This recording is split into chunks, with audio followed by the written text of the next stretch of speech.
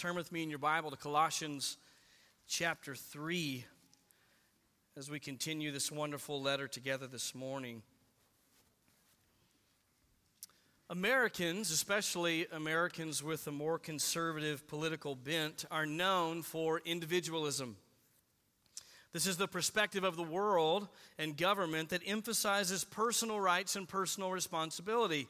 And it creates an atmosphere of healthy competition in which hard work is rewarded and laziness is not. As individuals work hard and maximize their skills and abilities, the community as a whole is benefited. I think it's probably safe to say that most, if not all of us in this room this morning, at least lean towards the conservative side of the spectrum when it comes to politics. And while there are many benefits to a commitment to this idea of rugged individualism when it comes to politics, many have unfortunately applied that same idea to their understanding of the church. And when individualism is applied to the Christian life and life in the local church, the results are disastrous. What happens is there becomes this emphasis solely on having a personal relationship with the Lord Jesus Christ that is self-sufficient and undependent upon the relationships with other believers. When this happens, it creates this strange imbalance where some even say, why do I need to go to church? After all, I have a Bible. I love Jesus. I don't need the church. Others who do go to church but maintain this idea of individualism come to church often with a consumeristic mentality. I come to church to see what it can do for me, how it can benefit my personal relationship with Christ, and therefore the bulk of the time spent there is focused on self-expression and self-connection with God. Many churches contribute to this individualistic idea by trying to create an atmosphere in the room in which you can easily block out the people around you so that while there may be thousands in the room, you can have your own private worship service with God. The results then are people standing shoulder to shoulder and yet totally alone with the Lord in their minds. Now you might say, what's wrong with that? After all, the Bible does talk about us being saved as individuals and having an individual relationship with God. That's absolutely true. The problem is, this mentality misses the heart of God's plan of redemption. What God is doing through the Lord Jesus Christ is not saving random individuals that will remain individuals, but He's saving individuals who will be grafted into a body, who will become one people, Christ Church. That's why the illustrations of the church in Scripture focus on not only the individual nature of our salvation, but how we are attached to the collective whole. Think, for instance, of the church as the body of Christ, the bride of Christ, the church as a building, the church as a family, the church as a vine with many branches. All of these illustrations that we have in the Scripture deal with the fact that, yes, we are individuals who are saved and gifted for service in the church, but we are intricately connected to the whole body. Therefore, the Christian life is not intended just to be lived out for my personal walk with the Lord and my personal growth, although I ought to be concerned about that. But I ought to equally be concerned with the growth of this group collectively, that we as a body of believers are growing into maturity in Christ. There are several passages that emphasize this. Ephesians 4 comes to mind, Ephesians 4 verses 11 to 13. And He gave some as apostles, and some as prophets, and some as evangelists, and some as pastor teachers, for the equipping of the saints for the work of service, to the building up of the body of Christ, until we all attain to the unity of the faith and of the knowledge of the Son of God, to a mature man, to the measure of the stature which belongs to the fullness of Christ. You see there, the leaders of the church are given to the church to equip the saints for the work of ministry. As the saints perform that work of ministry and they serve one another, the body as a whole is brought to maturity in Christ. In the book of Colossians, Paul has also mentioned this idea in Colossians 1:28. He says this is really the sum total of his ministry. We proclaim him, that is Jesus, admonishing every man and teaching every man with all wisdom, so that we may present every man complete in Christ. This is the biblical understanding of the Christian life. We as individuals are saved, yes, but we serve the body as a whole so that we might collectively grow in Christ. And Paul has been giving us several virtues that we must put on in the church in order to attain this growth. And we'll talk about those in a moment to remind ourselves. But those virtues are tied to this idea of us growing in maturity as a body of believers. And we're going to look at that extensively this morning in our text. Before we do that, let me just remind you of a couple of key things from things we've studied in the book of Colossians that tie into where we are. Remember, the theme of the book as a whole is the all-sufficiency of Christ. From the beginning, Paul has been exalting the Lord Jesus Christ, teaching us of his sufficiency and his preeminence. And if you were with us in chapter 2, you'll remember that Paul dealt with false teachers and false teaching. There were false teachers in and around the church in Colossae that were trying to tempt the people to follow Christ or to grow in Christ based on works righteousness. They were tempting the people with things like legalism and mysticism and asceticism. But Paul says all of those are inadequate substitutes for the true biblical model of change.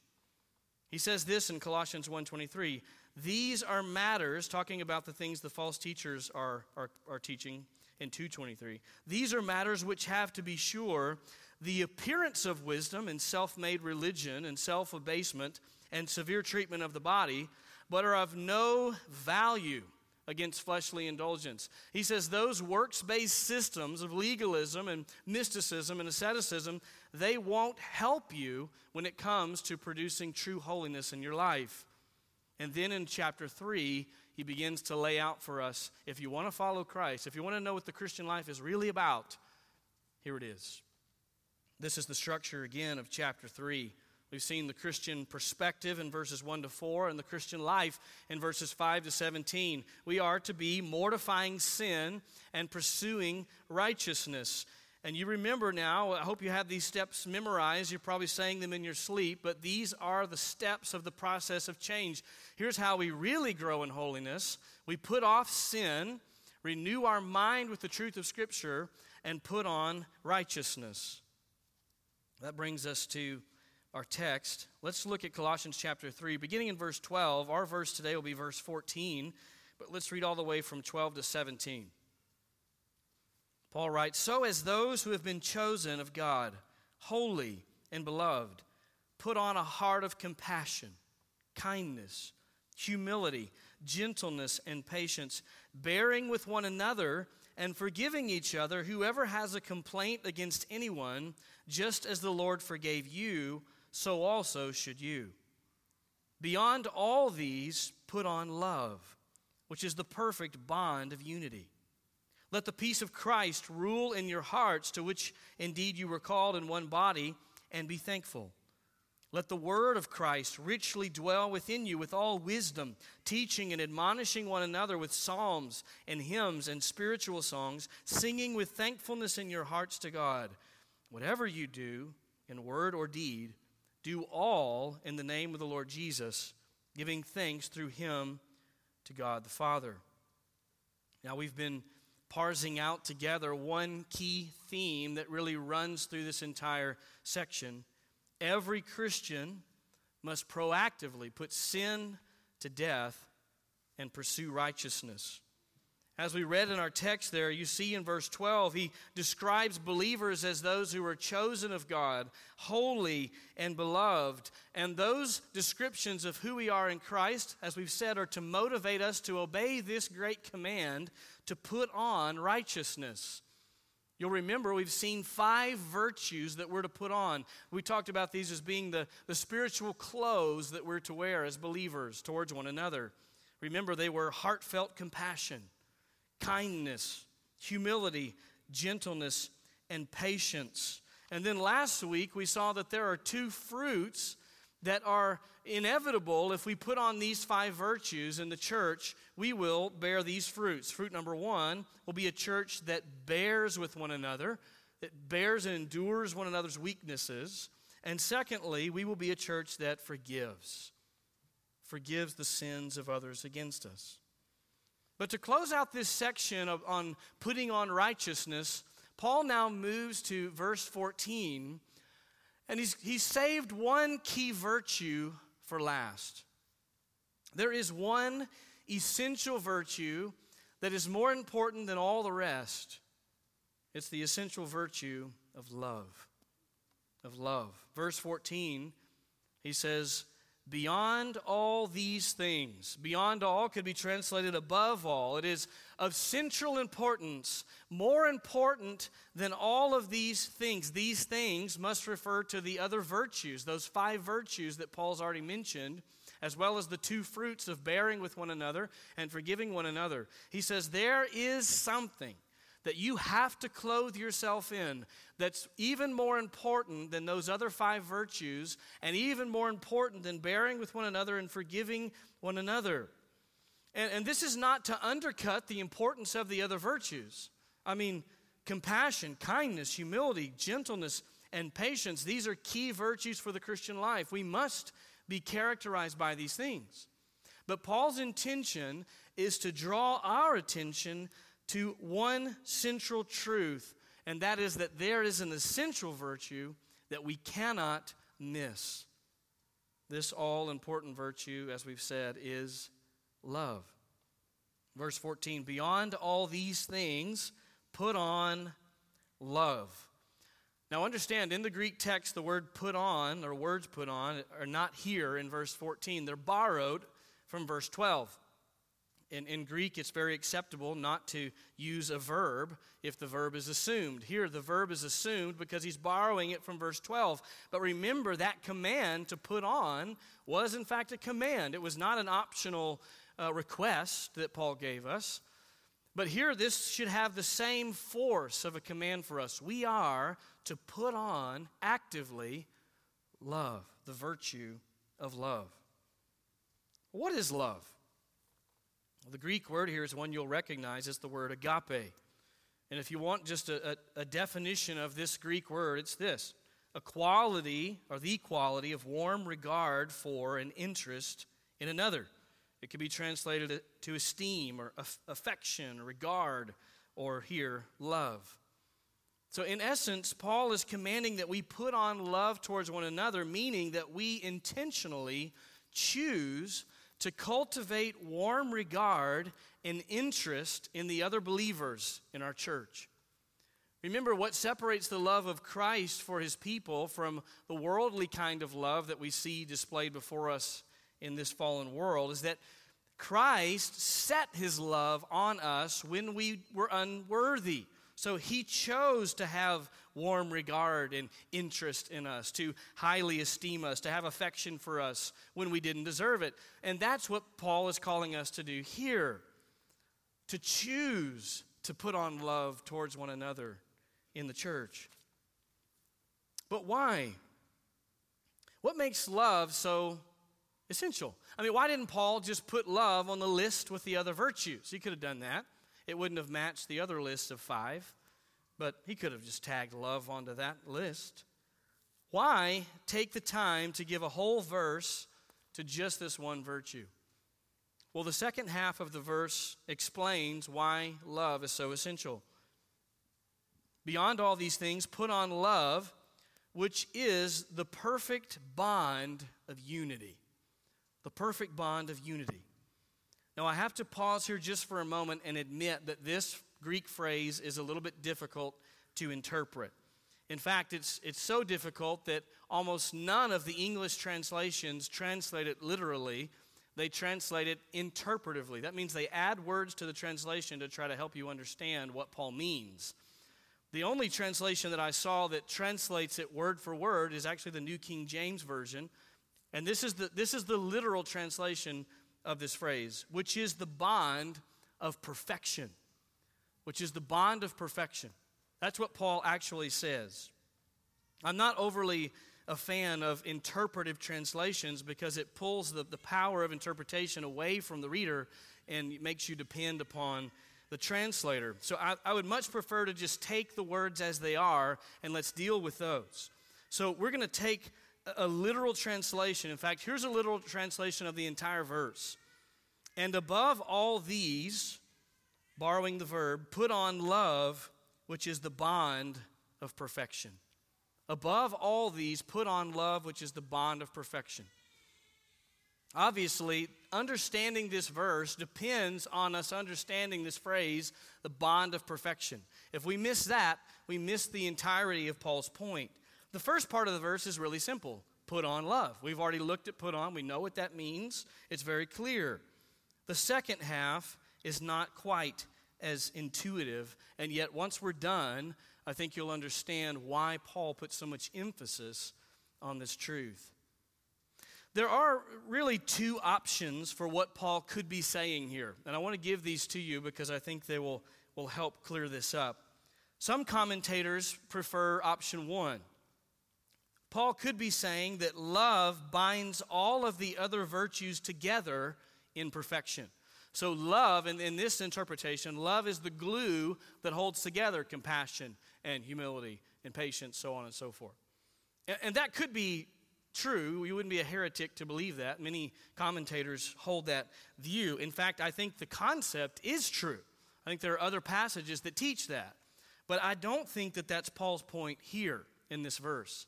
I prefer instead option two, which is this interpretation. Love binds believers together and ultimately results in the perfection of the body as a whole. Love binds us together as believers and ultimately produces the maturity in Christ, perfection in Christ as a body. William Hendrickson explains it this way. Love then is the bond of perfection in the sense that it is that which unites believers, causing them to move forward toward the goal of perfection. This is why I introduced the message by reminding you of Colossians 1:28, because we already have a hint that Paul is thinking this way as he writes this letter. Remember what we read, Colossians 1:28, we proclaim him, admonishing every man, teaching every man with all wisdom. Why? So that we may present every man complete in Christ. That word complete shares the exact same root as the word translated perfection. It's the same Greek word, just a different form of the word.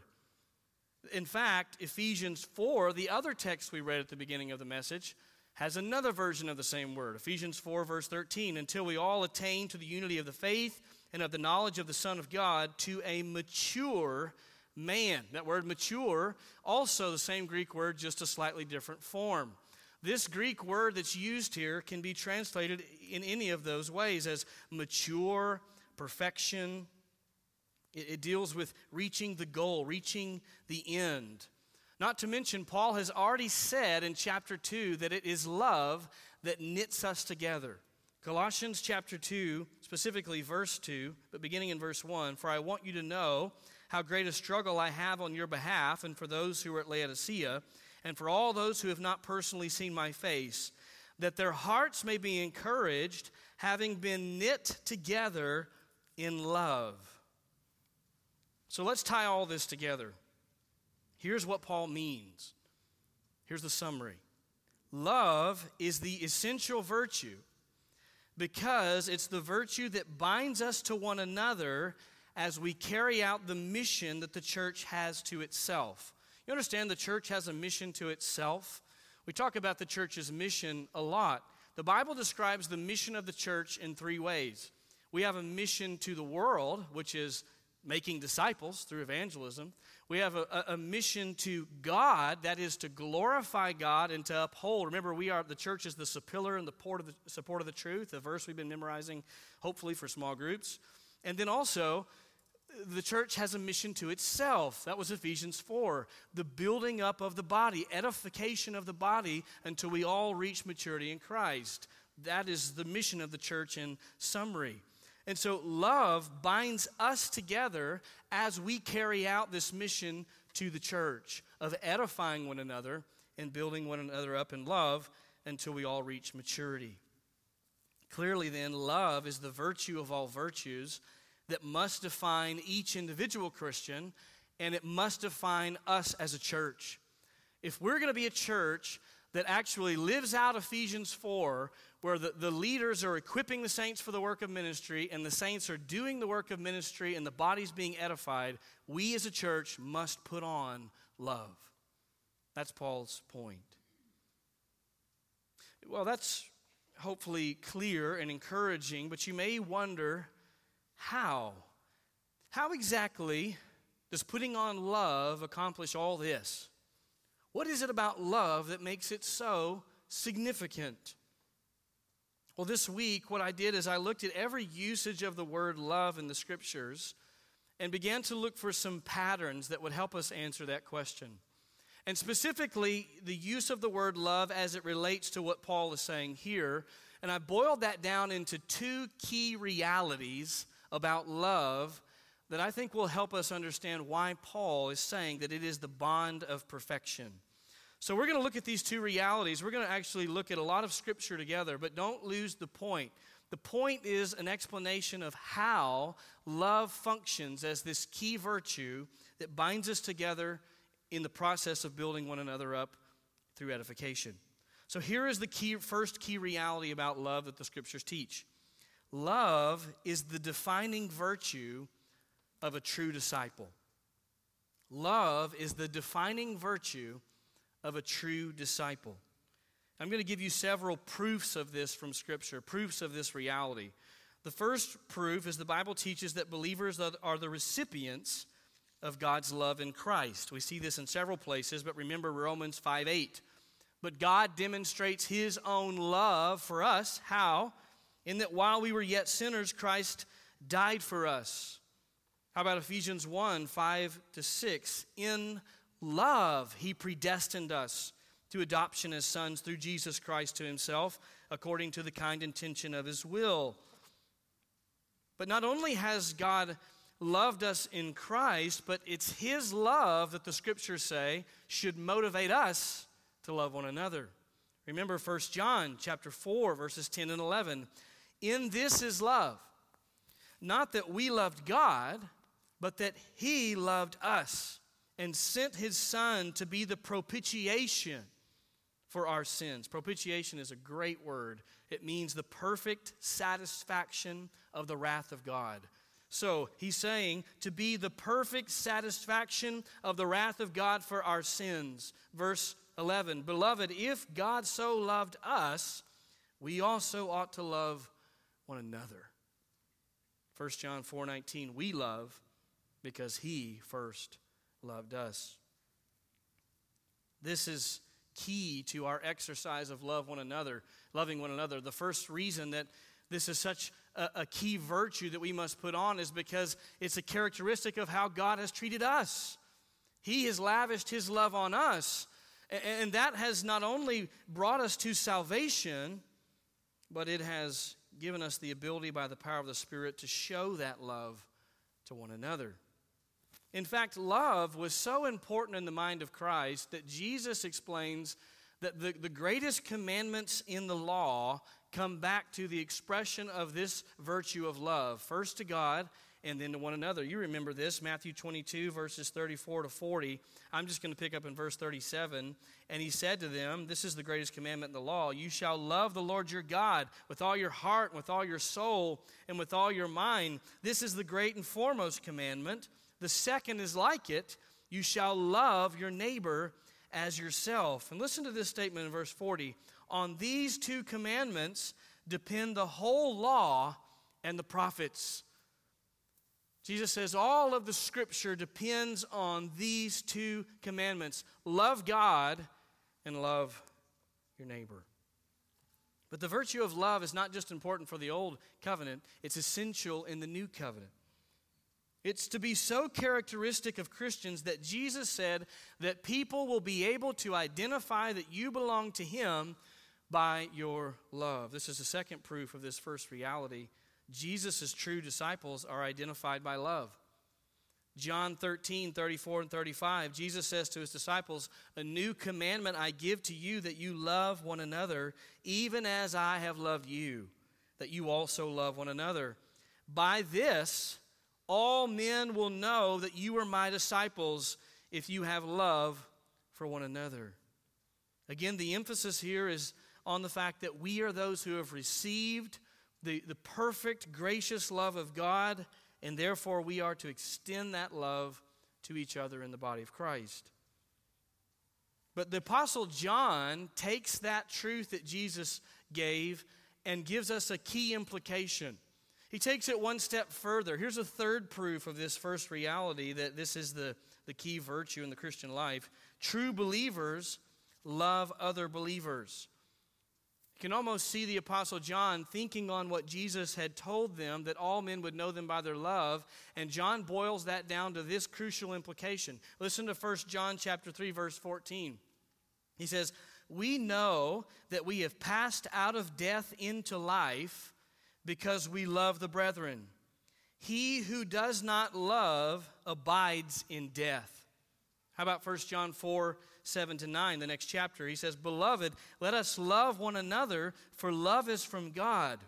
And everyone who loves is born of God and knows God. The one who does not love," listen to this, "does not know God, for God is love." In layman's terms, you want to know what John just said? He said, if you don't love other Christians, you're not a Christian. You're not a Christian. God is defined by love, particularly the special love he's extended towards his own. And John says, if you have no love in your heart for the people of God, then you don't belong to God. You are still dead in your sins, in need of salvation. You see how intrinsic this virtue of love is to the Christian. It's the very definition. The reason is, one final proof, number 4, is the Holy Spirit produces love in every believer. This is why John could say so confidently, if you're a Christian, you will love other Christians. Why? Because of the work of the Holy Spirit. You remember the fruits of the Spirit, Galatians 5:22. But the fruit of the Spirit is what? Love. It heads the list.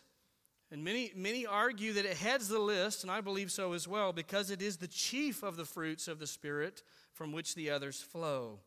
That's why I said that concept is true. We see it here in Galatians 5.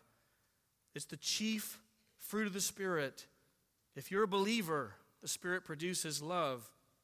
Friends, don't miss the very personal implication of this truth.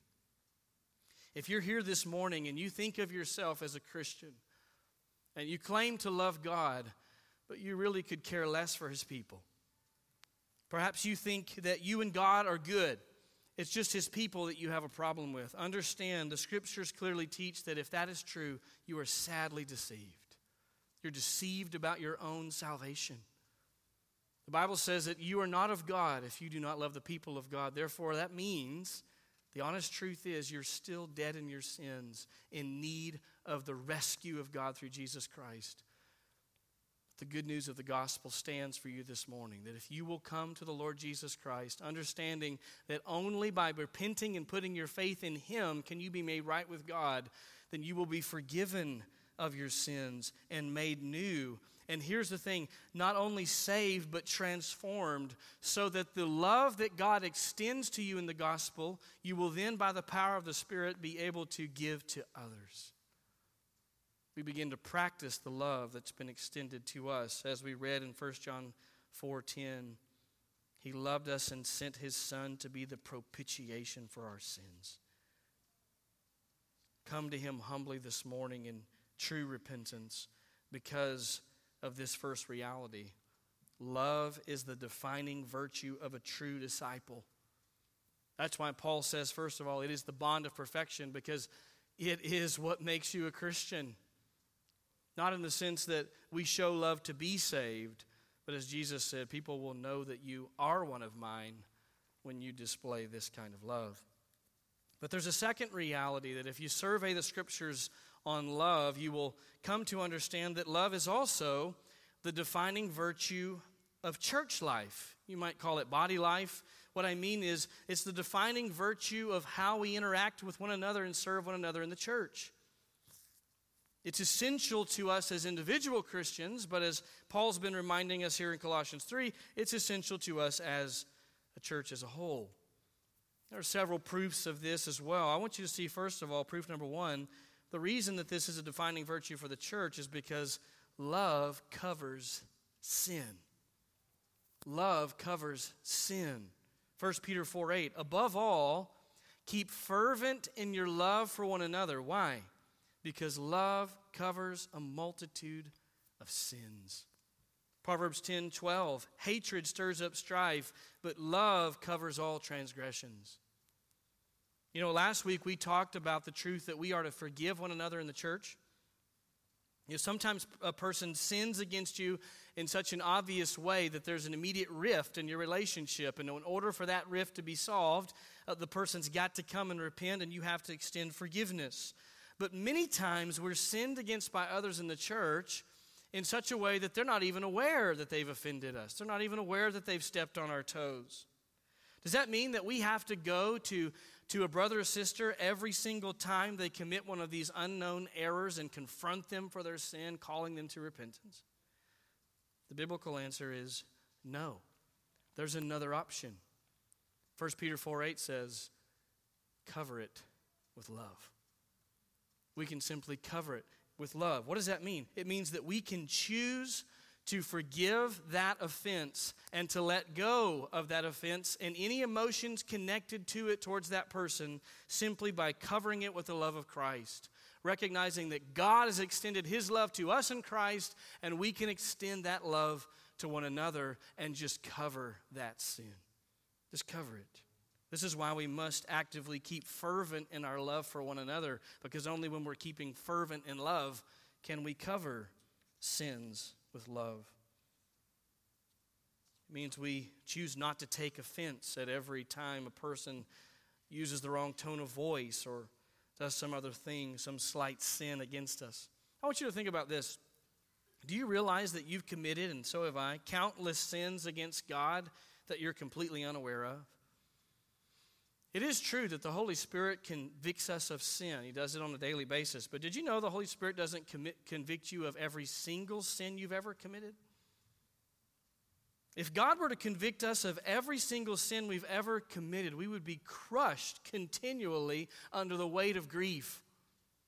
We would find that even our best moments, the moments that we are most sure of our salvation because of how we responded, even there was likely some hint of sin in our thoughts or motivations. Instead, there are so many sins that God has covered with his love, and you will never know you've committed them against him. When you repented of your sins and you came to God and repented of the things you knew of, he knew you were leaving out a whole lot. But he says that the sinner that comes to me in humble repentance and faith, I will forgive, and I will cast his sins as far from me as the east is from the west. That means you'll never know that you committed those against him, and neither will I. And so when Peter tells us that we can keep fervent in our love for one another and cover the sins of others with love, we are mimicking our God. We don't have to demand repentance every time someone steps on our toe. And we certainly don't need to seethe in resentment towards them, but we can cover it with love and let it go. There are times, let me be clear, that a sin is so severe or there's a pattern of sin in which it must be confronted. That's a biblical idea. The Bible teaches even to the point of church discipline at times we have to confront sin. But let's be honest, the vast majority of the time when people sin against us, it's these small sins that if we would just think of what God has done for us in Christ, we could just cover it with the love of Christ. There's a second crucial way that love defines church life. Not only are we to be covering sin with love, but proof number 2, love ensures edification. And this gets right to the heart of how love is the bond of perfection. You see, in Paul's first letter to the Corinthians, the theme of that letter is correction and condemnation. Paul writes to the Corinthians to correct them on a number of things they're doing wrong in the church.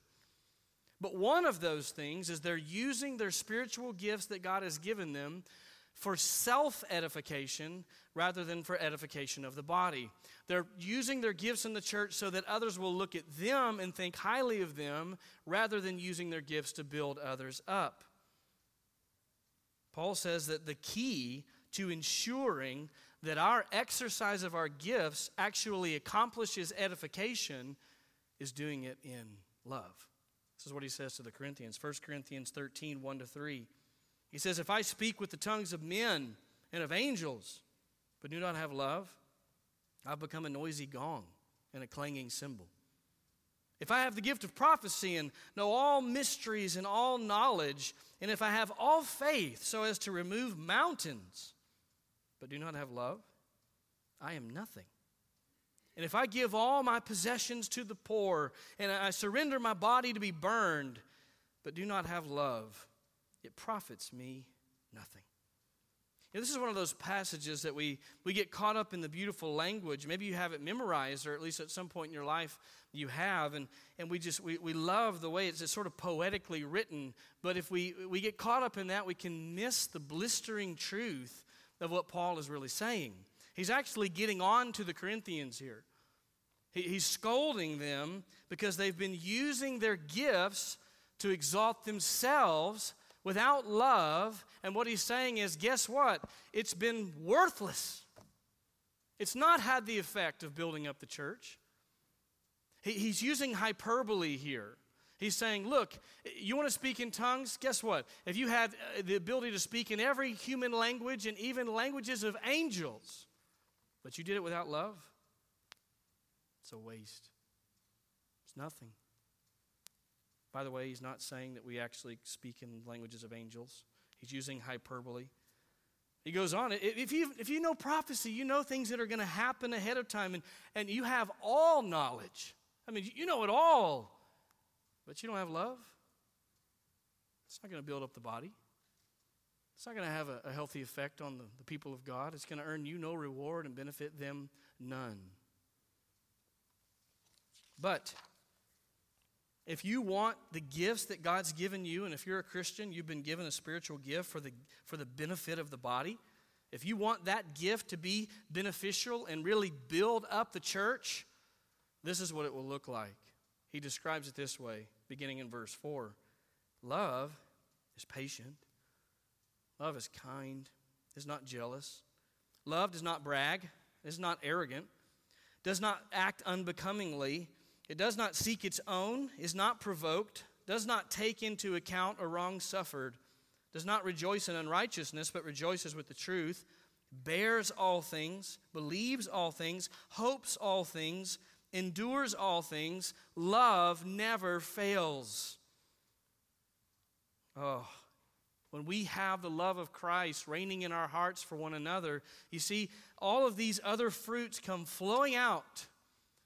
You see how the other fruits are connected to love here. Patience and kindness and a lack of jealousy, a lack of pride. All of that's bound up in love. What Paul is getting at here in 1 Corinthians is that if you want to use your gifts in a way that will build up the church, you've got to put on love, because love will control the use of that gift so that you not only do the right thing, but you do it in the right way with the right motivation. Love binds us together as a body of believers in such a way that the leaders are equipping in love and the saints are serving in love, and the result is the body is built up into a mature man. Earlier when I read Ephesians chapter 4, I stopped after verse 13, but I want to go on now and read the rest of that section. I want you to see how love is connected to this. Ephesians 4, beginning in verse 11, where we already read, and he himself gave some to be apostles, some prophets, some evangelists, and some pastors and teachers for the equipping of the saints, for the work of ministry, for the edifying of the body of Christ, till we all come to the unity of the faith and of the knowledge of the Son of God, to a perfect man, to the measure of the stature of the fullness of Christ, that we should no longer be children tossed to and fro and carried about with every wind of doctrine by the trickery of men in the cunning craftiness of deceitful plotting. Verse 15, but speaking the truth in love may grow up in all things into him who is the head, Christ, from whom the whole body is joined and knit together by what every joint supplies, according to the effective working by which every part does its share, causes growth of the body for the edifying of itself in love.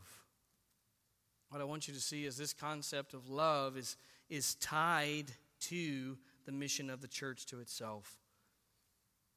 We use our gifts, we even speak the truth, clothed in the virtue of love, and then it has the effect that Christ intends for it to have. You may not know this, but I love sweet potato pie. At one point, I got on this kick of making sweet potato pies over and over again, trying to perfect the perfect sweet potato pie. I began with a recipe that my mom gave me, which was a good recipe, but I would tweak it a little bit every time until I finally became the pie master, and I had created the perfect sweet potato pie. But the problem was I gained too much confidence. I got a little bit of a big head about my pie skills, and I decided to make a sweet potato pie from memory. I'd done it countless times. I got all of the ingredients out, and I preheated the oven, and I got everything ready, and I put the pie in just as the oven reached the right temperature, and stepped back, set the timer, and was waiting for the pie to be done. But about 5 minutes in, I had a terrible realization. I'd forgotten to put the eggs in the mixture for the pie. So I did what any logical person would do. I got the eggs and I beat them together, and I pulled the pie out of the oven, which was still mostly liquid, and I dribbled it into the pie, and I tried to swirl it the best I could, and then I put it back in there and hoped for the best. But sadly, when I pulled the pie out, what I had was this sweet potato pie scrambled egg casserole. It was inedible. I just forgot one ingredient. I mean, the sugar was in there, the sweet potatoes were in there, there was vanilla in there, there was a lot of good stuff in there. But you see, eggs function as the binding agent in sweet potato pie. They bring all of those other yummy ingredients into harmony so that in the end, they come together and the end result is a wonderful, delicious pie. I left out the binding agent, and so the result was disaster. So goes the church. When we seek to exercise gifts that are good gifts, but we leave out the wonderful binding agent of the virtue of love towards one another, the results are disastrous. Let me give you an example. Let's say one believer has studied theology to a deeper level, and so he decides to come alongside a new believer and to teach him some of the truths that he has learned, and yet he does it with a heart and a tone of condescension and pride. The result is, rather than being built up and edified in the truth, this young believer feels belittled, cut down, and spiritually squashed. Again, genuine love guides us in the exercise of our gifts so that we do the right thing in the right way. In trying to apply this to my own heart, I just sort of sat back and began to think through what are some of the effects that the virtue of love has on us as we exercise our gifts in relationship to one another. And I came up with a list. This is not an exhaustive list, but let me just show you some of the ways that love colors the use of our gifts so that it has the right effect. Think about it this way. Love affects the tone of our voice, affects the timing of our service. Is this the right time to use this gift in this scenario? The setting of our service, our prioritization of people over tasks, our patience with others in service, our willingness to hear and consider the opinions and desires of others. It affects our joy in serving others, our humility in service. Love causes us to serve without the need of recognition for our service. It causes us to rejoice in the successes of others as they serve and use their gifts rather than responding in jealousy. It affects our willingness to sacrifice time and resources and possessions for the benefit of others. Our willingness to be inconvenienced for the benefit of others. our ability to believe the best of the intentions of others as we serve them, our ability to cover the sin of others and to bear with the weaknesses of others, even our ability to confront others in a way that strengthens our relationship rather than tearing it apart.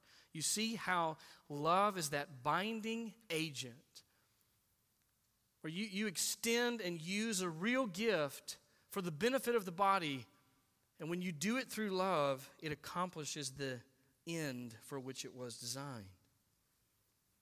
Now I hope that we understand why Paul says with such confidence, beyond all of these things, put on love, which is the bond of perfection. It's important for us to take time and apply these truths deeply in our own lives. And I just want to bring a few things to your attention. I want to call you to think on your own life, your own use of the gifts that God's given you in a couple of ways. Number one, let me just ask you, do you love the people of Christ Church? Honestly, do you as an individual love the people of Christ Church? Look around the room. Do you love these people?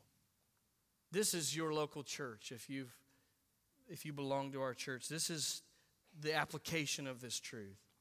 Remember the definition of love we began with, the quality of warm regard for and interest in another. Are you cultivating high esteem and affection and love for the people in this room in your heart?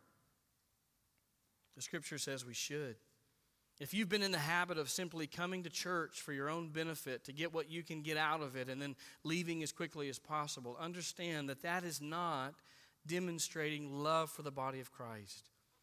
When we love the people of Christ, we come here to glorify Christ first and foremost and to benefit everybody else. And that means we've got to be in relationship with one another. Our goal cannot simply be to come and get filled up. The truth is, we get filled up along the way as we're busy filling up others using the gifts God's given us. So if you've had a self-centered approach to church life, let me encourage you this morning to reevaluate your heart. Repent of that. Change your perspective about the church. Begin using the gifts God's given you here to serve the body. Secondly, does love guide the use of your spiritual gifts? Perhaps you are serving in the church. You've already gotten plugged in some way, or you already understand that you're supposed to come for the benefit of others. Okay, if you're serving in the church, are you serving with love so that your gifts actually build up rather than tear down? Do you serve for the glory of Christ and the spiritual good of others? Ask yourself, do I serve? Do I do the things I do because I want people to notice me, because I want people to compliment me, because I want people to think a certain way of me? Or do I truly come and humbly serve for the glory of Christ, the benefit of God's people? Let me ask, are you sinfully jealous of others in the service opportunities they have because they've not been given to you? When you're serving on a team or alongside someone else, do you bear with the weaknesses of the people on that team? Do you cover their small, inconvenient sins with love? Or do you seethe in anger against them? Listen, if we all humbly ask ourselves these questions and we begin to really think about the fact that we must serve with love, that the key role that love plays in the church, then we will be an Ephesians chapter 4 kind of church. It's my desire that we see that process playing out here at North Lake Bible Church. But it won't happen just because we know the right things. It won't happen just because we're willing to serve. It will happen because we're willing to serve and benefit others through the virtue of love. That's how Christ responds to us. And that's when we're like Christ, when we respond to one another in that way. I pray that we would prioritize love at North Lake Bible Church. Let's pray together. Lord Jesus, help us to take seriously this important truth of putting on such a key virtue. It's common. we understand that we're to be those who love and that we have been loved by Christ, and yet so many times we fall into the temptation to serve with a lack of love, to speak to one another with a lack of love, to lack patience and graciousness because our heart ultimately is not filled with love for one another. God, we pray that this would be a body of believers that seriously pursues Ephesians 4, where the saints are being equipped in love and they're using their gifts in love, ultimately that we might all progress in holiness into the image of your perfect Son. We ask it in his name. Amen.